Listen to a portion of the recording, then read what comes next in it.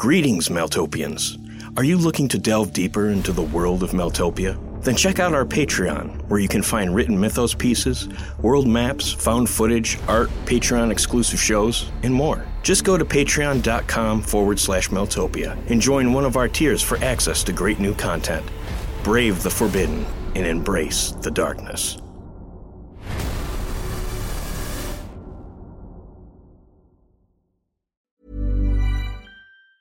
Ever catch yourself eating the same flavorless dinner 3 days in a row? Dreaming of something better? Well, HelloFresh is your guilt-free dream come true, baby. It's me, Keke Palmer. Let's wake up those taste buds with hot, juicy pecan-crusted chicken or garlic butter shrimp scampi. Hello Fresh. Stop dreaming of all the delicious possibilities and dig in at HelloFresh.com. Let's get this dinner party started. You should celebrate yourself every day, but some days you should celebrate with jewelry. Whether you want to commemorate an unforgettable moment or just bring some added sparkle to your collection, Blue Nile can offer you expert guidance and a wide assortment of jewelry of the highest quality at the best price. Go to BlueNile.com today and experience the ease and convenience of shopping Blue Nile, the original online jeweler since 1999. That's BlueNile.com. BlueNile.com. Hey, I'm Ryan Reynolds. At Mint Mobile, we like to do the opposite of what Big Wireless does. They charge you a lot, we charge you a little. So naturally, when they announced they'd be raising their prices due to inflation, we decided to deflate our prices due to not hating you. That's right. We're cutting the price of Mint Unlimited from $30 a month to just $15 a month. Give it a try at mintmobile.com/switch. $45 up front for 3 months plus taxes and fees. Promo rate for new customers for limited time. Unlimited more than 40 gigabytes per month. Slows full terms at mintmobile.com. I'm Sandra, and I'm just the professional your small business was looking for. But you didn't hire me because you didn't use LinkedIn Jobs. LinkedIn has professionals you can't find anywhere else, including those who aren't actively looking for a new job, but might be open to the perfect role, like me. In a given month, over 70% of LinkedIn users don't visit other leading job sites. So if you're not looking on LinkedIn, you'll miss out on great candidates like Sandra. Start hiring professionals like a professional. Post your free job on linkedin.com/people today.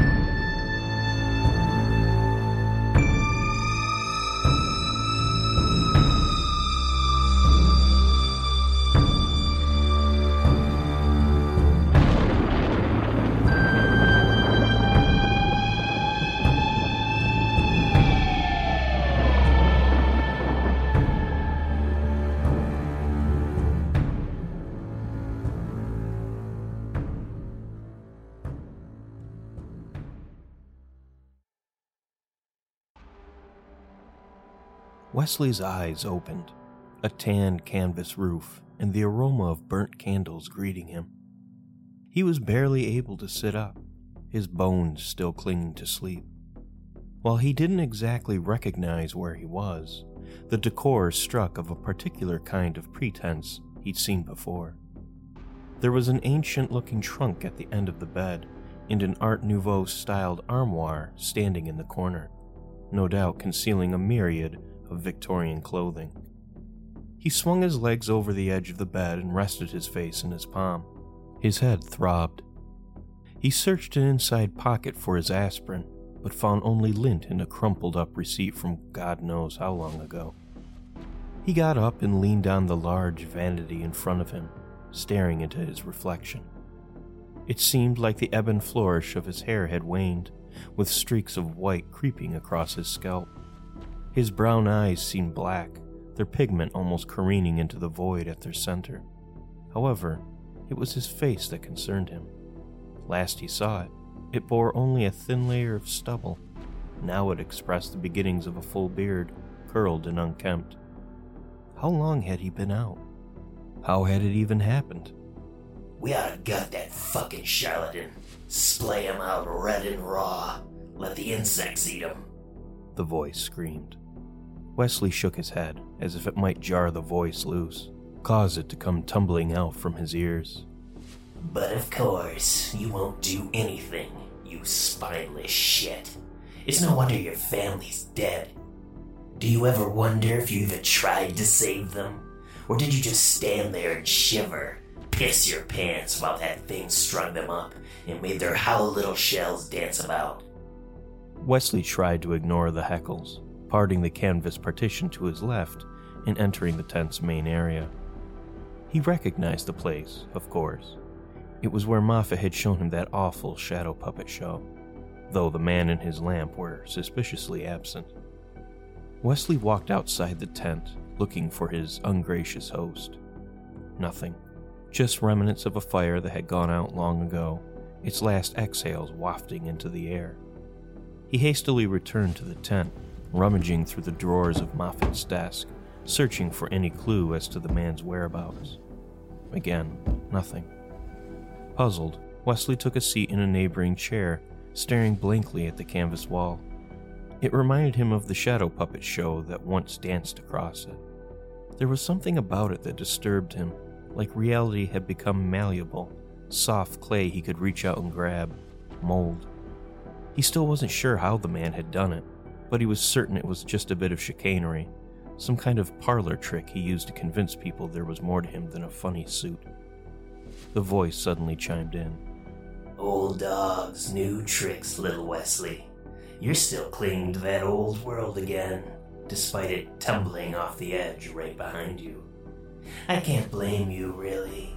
Terrible things watch from the other side, their wills slowly pressing in, the wall between fading. As for what our new friend showed us, I'll let you in on a little secret. It was real. No tricks. But do you even know what you were looking at? Do you even understand what that twig of a man showed you? Let me guess. You know? Wesley answered. The voice chuckled. Oh, yes. I know. Oh, and, what, pray tell, was it? My lips are sealed, the voice said. But I can't wait for you to find out.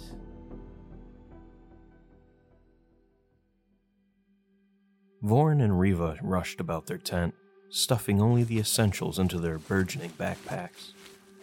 They'd only just arrived a few days ago, and in that time they subdued a stranger for unknown reasons, endured dagger stares from their supposed colleagues, and, most recently, had an ominous conversation with a Moffat. The latter of those events was never to be taken lightly. The Moffat had not explicitly stated what was to happen, of course. They abhorred transparency. Instead, he'd offered only breadcrumbs, a trail of vague statements to see if whoever was listening was clever enough to follow. Riva stopped packing and signed at Voren. Yes, Riva, I'm sure of it. You heard what he said. Riva's hands became a blur. Thinking out loud? Are you mad? You've heard the stories. Remember the one about Elias Dunkirk? The archivist at the Historic Library who was hanged for treason? One of the witnesses had a conversation with Dunkirk and Moffat. He stated the Moffat barely said a word, just stood there, smiling, tying a string from a set of blinds into a tiny noose. That was a month before anyone even knew Dunkirk was a traitor. Riva responded, his hands and fingers a whirl of motion. So what if it was a Kerwin? Kerwin, Moffat, they're practically the same, despite the fact that they despise one another. Riva shook his head and continued to pack. Voren realized his actions might seem like an overreaction, borderline paranoia. But the Moffat's prognostic abilities were unparalleled, except for the Kerwins, of course. And they were quite fond of boasting that fact, especially to those who would become the butt of their prophetic joke. No one really knew much about them, only that they were soothsayers of the highest order, casting the future from their strange lanterns in shapes of shadow and light. Some believed they were born from the very flames of their accursed lamps, while others claimed they were the ancient and secret children of the Oracle of Delphi. He imagined neither of those were correct, though. Still, their mystery put him at a disadvantage. Their intentions were as shadowy as their portents. Cyrus was the first Moffat Vorin had ever met personally, but from what he could tell, the man was every bit as sly as the rumors indicated.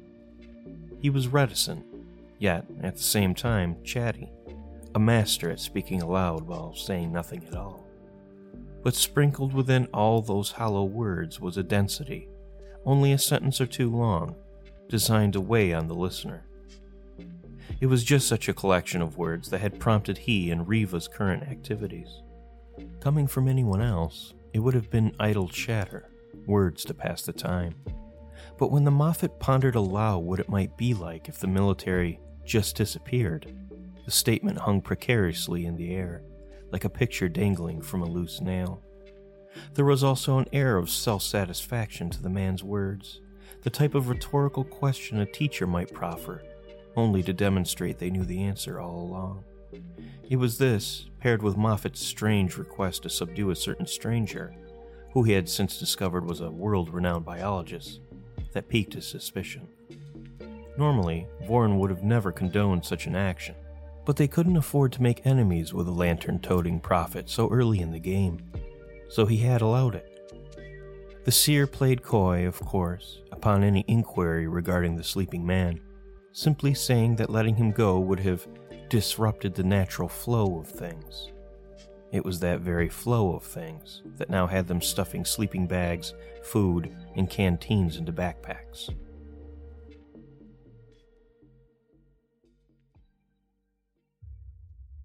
It was getting stuffy inside the tent, so Vorin took a moment to step outside. He almost didn't notice the thunder anymore. It was so frequent that it had become little more than background noise to him. The patter of the rain was similar, its song playing constantly on the canvas ceiling of his tent. The mists reminded him of the sea, the fog rolling like turbulent waves of water, smothering the lands they crashed upon. He wondered if at all, the mists, the rains, the thunder, were simply meteorological, or something of a deeper ontology. Its desolation was like staring at a face, the storms, the gloom, its features.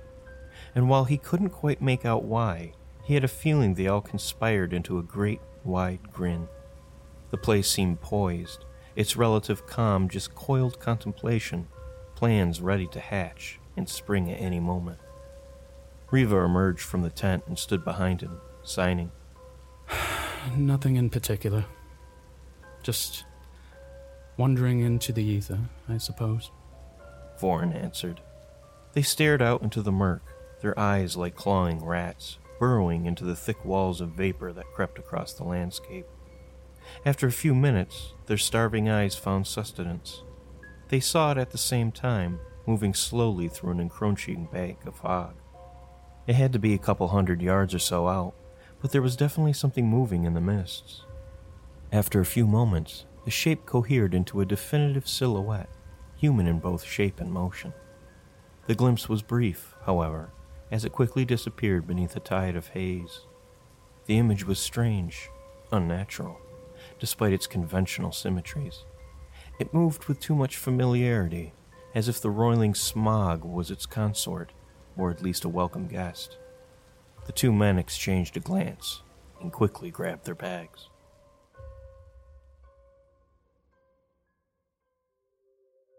Wesley entered the Gilbert Lab tent, dripping with the most recent rainfall. The familiar sounds of science instantly put him at ease, summoning the soft memories of a better, more sane time. The place was a labyrinth of expensive equipment, corridors fashioned from shoulder-height hard drives, sanitized workstations, and fume hoods. He traveled through the maze until the room opened up, a large oval table taking up its center. Around it stood a congregation of white-coated scientists, no doubt worshipping whatever new phenomenon or specimen they had discovered. He searched the crowd until he found the face he was looking for and proceeded to wade through the gathered numbers. By the time he reached the table, the man he was looking for, like the rest of the group, stood facing a large screen monitor, entranced. Wesley couldn't blame them. The display was a video recording of a recent expedition, presumably. The screen was alive with all sorts of exotic foliage he didn't recognize. Finally, the camera zoomed in on a vague shape in a nearby tree, which, upon focusing, became a strange creature, a cross between a dragonfly and a praying mantis. Its abdomen was long and dark, the thing's forewings and hind wings rapidly buzzing atop its thorax. However, the front of the squirrel-sized insect's body rose up from a pair of spiky forelegs, scythe-like appendages adorning each side, giving it the menacing look of a mantid.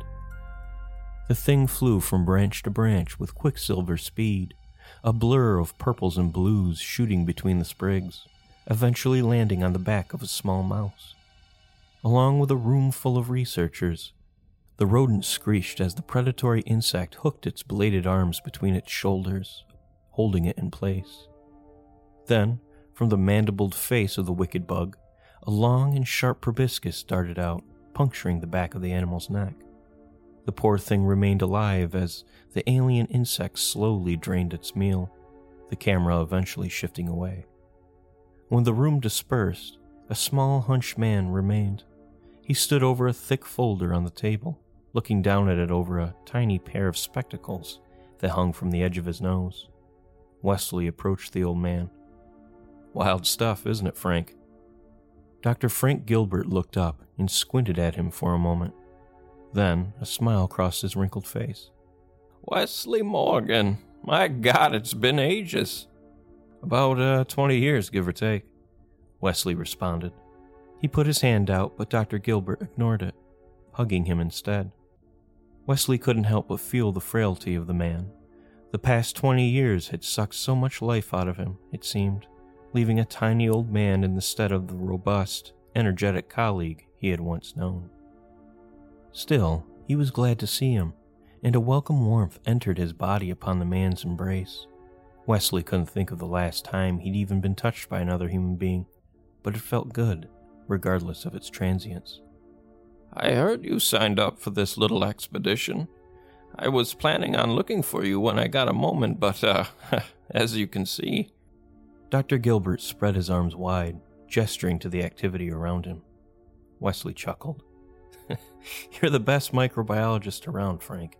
It's not a surprise they got you heading up a big part of this thing. Still, it's got to be hectic running all this." I delegate mostly. I got my head postdoc running the day-to-day. He's an arrogant little shit, but he knows how to run a tight ship. I'm mostly just here to inspire, I suppose. My main role in all this is bureaucratic, to be honest.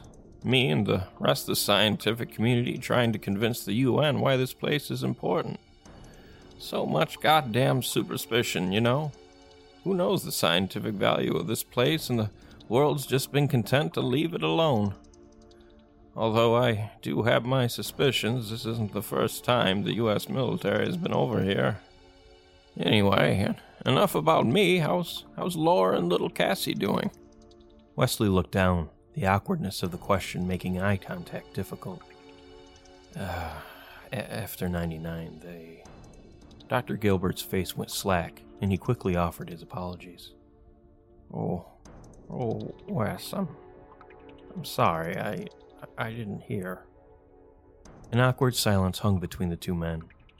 Wesley finally spoke up, finding it as good a time as any to ask the question behind his visit. Frank, do you know anything about this Cyrus Moffat guy? You know, he's located just a bit east of your outfit here. Ah, yes, the Renfest guy. The men laughed, dissipating the mood of the previous conversation. Yeah, that's him. Do you know anything about him? Where he's from? What he's doing here? I know a bunch of dark scholars were contracted from Salence, Mystoric, and Ravelin universities. For whatever that's worth. Bunch of eccentrics, if you ask me. But I don't think he's from any university. I asked the captain one day who he was, and he just laughed and said he was an independent contractor. You know, strange thing is, the only person I've seen the man speak to is General McKimmy, who I've seen visiting his tent a couple times. That is strange. Have you seen him? Have you seen him carrying anything like a lantern? That weirdo doesn't go anywhere without it, even when the sun is out. As rare as that is around here. You ever seen him use it? Has he ever, showed you anything? No, he just totes it about his waist most of the time.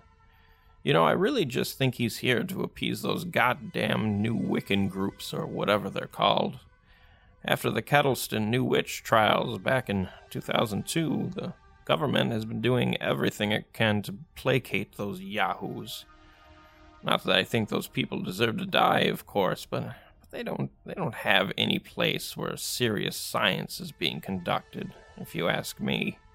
Wesley remembered when he used to think the same way, when he used to chastise any alternative interpretation of the Great Darkness beyond the Dark Sun theory. Now, much to his chagrin, he'd been forced to see the limitations of science, see where its horizons fell short, gaping chasms between it and the vistas it was so inclined to grasp. Dr. Gilbert's prejudice was just a reflection of the growing animosity between the scientific and religious communities, a conflict that had grown tenacious, even violent, after the Great Darkness of 1999. Now, bigotry was often at the core of their disagreements rather than ideology, each group often calling for the oppression of the other. What's with the interest, anyway? Did you have a run-in with him or something? Dr. Gilbert inquired. No, just curious is all, Wesley lied.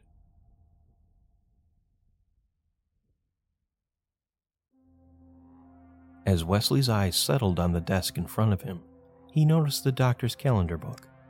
While he couldn't read the man's illegible handwriting, he could make out the date printed on its header. It read June 23rd. Wesley let out an audible gasp, one loud enough for Dr. Gilbert to take notice. Are you all right, Wes? Yeah, I'm fine. I've got to go, Frank. I'll talk to you later. Wesley rushed back through the coiling, makeshift hallways and out of the tent. It was pouring, but he didn't notice. His heart pounded, and his mind rushed for an explanation. How could it be the 23rd? Last he remembered, in Moffat's tent, it was only the 20th. How could 3 days have passed? He plodded through the mud, trying to remember what had happened, trying to plunder the moments, days, his unconscious had pilfered from waking memory. It was only when a thick plume of fog encroached and the rain had suddenly stopped that Wesley was pried from the chambers of his skull. A strange silence wafted in the wind, a palpable hush that bypassed his ears and whispered dread into the black spaces of his mind. He began to shake. He listened for any sounds, thunder, rain, the ambience of talking soldiers, but there were none. There was only dead air, and a slight breeze that slowly shifted, transforming the cold feeling upon his skin to a cogent and familiar voice, one he had heard only days before, in the murk of a strange, dead forest. Hey everyone, Steve here. Mark Walker and I wanted to thank you for tuning in to another episode of the Maltopia podcast, and we wanted to take a moment to tell you about our other projects that provide you with exclusive content and behind-the-scenes bonus videos. How would you like early access to every podcast episode and creator videos that go into detail about your favorite stories? For free samples of what our Patreon has to offer, check out patreon.com/Maltopia and scroll through our public content. Is The Shepherd of Wolves your favorite series? Now you can listen to our award-winning audiobook adaptation, The Red Sun, free with your 30-day trial to Audible. For animated YouTube narrations, original artwork, and more, check out our website at maltopia.com. You can also tweet us on Twitter and join the fun on our Facebook and Instagram. Lastly, we love nothing more than hearing feedback from you, so take a moment to like, comment, rate, and review us on iTunes or your favorite podcast platform. Just a few seconds of your time makes all the difference, helping us reach more folks just like you who can join the Maltopia experience. With your support, we'll be able to offer even more of the content you love to listen to, watch, and read. Thanks again from the three of us. We can't do this without you. Hi, I'm Daniel, founder of Pretty Litter. Cats and cat owners deserve better than any old-fashioned litter. That's why I teamed up with scientists and veterinarians to create Pretty Litter. Its innovative crystal formula has superior odor control and weighs up to 80% less than clay litter. Pretty Litter even monitors health by changing colors to help detect early signs of potential illness. It's the world's smartest kitty litter. Go to prettylitter.com and use code ACAST for 20% off your first order and a free cat toy. Terms and conditions apply. See site for details. Ever catch yourself eating the same flavorless dinner 3 days in a row? Dreaming of something better? Well, HelloFresh is your guilt-free dream come true, baby. It's me, Keke Palmer. Let's wake up those taste buds with hot, juicy pecan-crusted chicken or garlic butter shrimp scampi. Hello Fresh. Stop dreaming of all the delicious possibilities and dig in at HelloFresh.com. Let's get this dinner party started.